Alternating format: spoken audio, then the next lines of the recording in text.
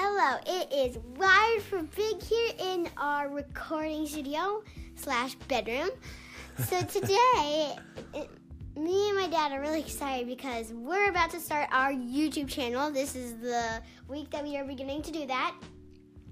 And so the fun thing is that we went out to Staples and got a whiteboard. I have a big blank wall in my room and we hanged it up and we've been drawing on it. We recorded a few videos with it.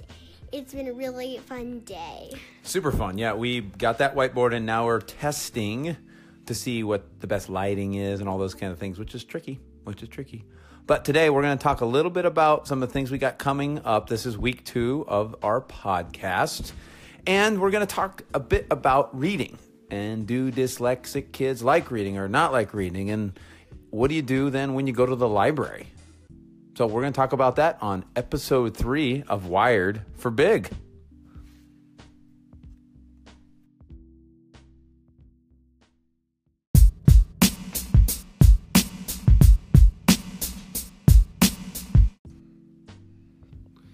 Alrighty, everybody. In today's episode, we're going to talk a little bit about reading and whether or not dyslexic kids like to read or not. And I have 2 stories that we can tell about our 2 oldest kids, Jack and Emmy. So when Jack was younger, especially in 1st, 2nd grade, he hated reading. He didn't want to do it. It was just such a fight to read. And we were concerned at that point that maybe he didn't like to read. Maybe there was some sort of problem with the way that he was learning to read. We got concerned. But what happened was when he started to find books that he really enjoyed, like we read the whole Harry Potter series, or at least the first book. Jenny read that aloud. And then now he is up till 11 o'clock at night and we have to take it away from him. He loves reading and he loves Harry Potter, and we're going to hopefully find some other series that he likes as well. Now, when we come to Emmy, when she was younger, she had every book in the house, in her bed, tucked in under her pillow, under her bed, looking at them all the time. She had Post-it notes with different notes of different things all over her room. She was writing, and we thought reading like crazy. But Emmy, what were you actually doing with all those books? Yes, I could read a few words, but I didn't actually understand the story. I looked a bunch at the pictures, and I kind of started adding my own words. Like I looked at the word and I kind of add my own words, and then I took sticky notes and colored something about the story.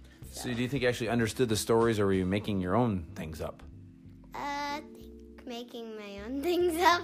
Yeah. Well, we could hear you. Sometimes we'd have to come up and tell you to stop talking, and you were reading out loud and telling stories, and your imagination was clearly very high. We knew that right away. Yes. But we didn't understand till this last fall, 2017, that what Emmy called Emmy reading wasn't necessarily helping you understand how to read for real, read and understand these words. So we had to do a number of different things to help you start to think through that. And we've talked a little bit with our listeners about your tutoring. We'll talk more about that later. But I thought this was interesting. So Emmy is, like you all know, has been diagnosed with dyslexia. She has some different tutorings and different things she has to learn. That's what our YouTube channel is going to do. A lot of it is actually she's going to give lessons on the different things she learns and how she learns to read. But Jenny took you to the library. Mom, Jenny, took you guys to the library. So, Emmy, when you go to the library, what is that like? What do you do? Because a lot of kids, I think that when they find out as a parent, they're always concerned about whether or not their kids like reading or hate reading. And I thought maybe dyslexic kids like Jack, when we thought he hated reading, maybe we thought he had a problem. But he didn't have a problem, and it was just the way his brain was wired. And once he got those ideas, he took off. Now, for you, the ideas didn't take off. But you love reading, right? So talk about going to the library as a person that we thought maybe didn't like to read for a while there because it was a struggle. So I'll start from when I was little. When I was little, I would love to go to the library. They had little things. I would perform puppet shows with my mom with the puppets. And I loved doing all the games and building forts with all the stuff. And I would also go through asking, Mom, where's these books? I would pick out the most crazy pictured ones ever and take them home and just look at them. And my mom was like, don't spoil them, because we would get books to go somewhere so I wouldn't get bored, but I would spoil them and look at them in the car. So, but as I grew up, I kind of began to be like, I'm kind of getting a little bored of pictures. I mean, I love the pictures, but I kind of want to do something else. And so I went to school and I learned how to read. And I'm like, Mom, can I get any books that I can read with? And she's like, oh yeah, there's a ton. And so as long as I keep on going to my tutoring, my tutor keeps on saying, these would be great to check out at the library. And so now I'm getting all these different types of books. Like, I used to get 2 or 3 of pictures. Right.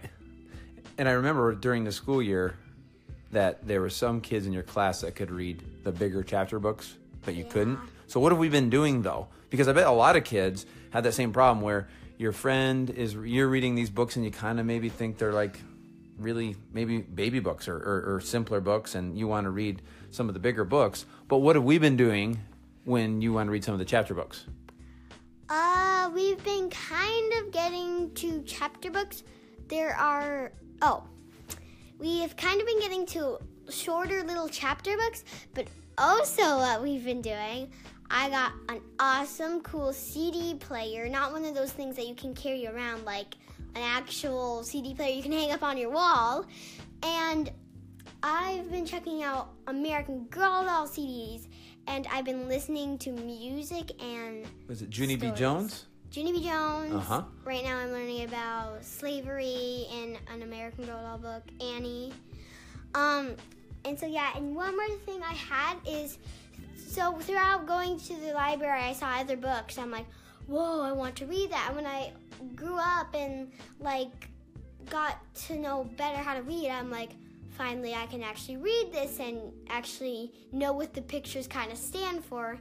And so that's how it got funner and funner. Yeah, so a little mix of getting some chapter books has been good, and you've been doing a good job of getting through those. But also some of the things that maybe your friends are reading and that you aren't quite ready for or might take too long right now, we're getting on CDs and our local library. Big props to our local library. I actually, a little small plug here for our library. I was on the library board for 6 years, and we have an awesome new library that kids just really, really enjoy.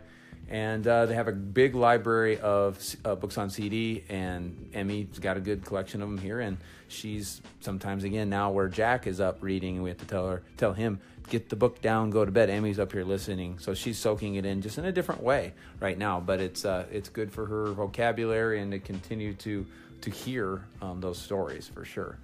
So that's Emmy right now, and her trips to the library. We go often, and it looks a little different maybe than some other kids, but she loves the audio side. That's a big deal for her. So that wraps up this segment, and I hope that you got a little bit out of our recent trip to the library.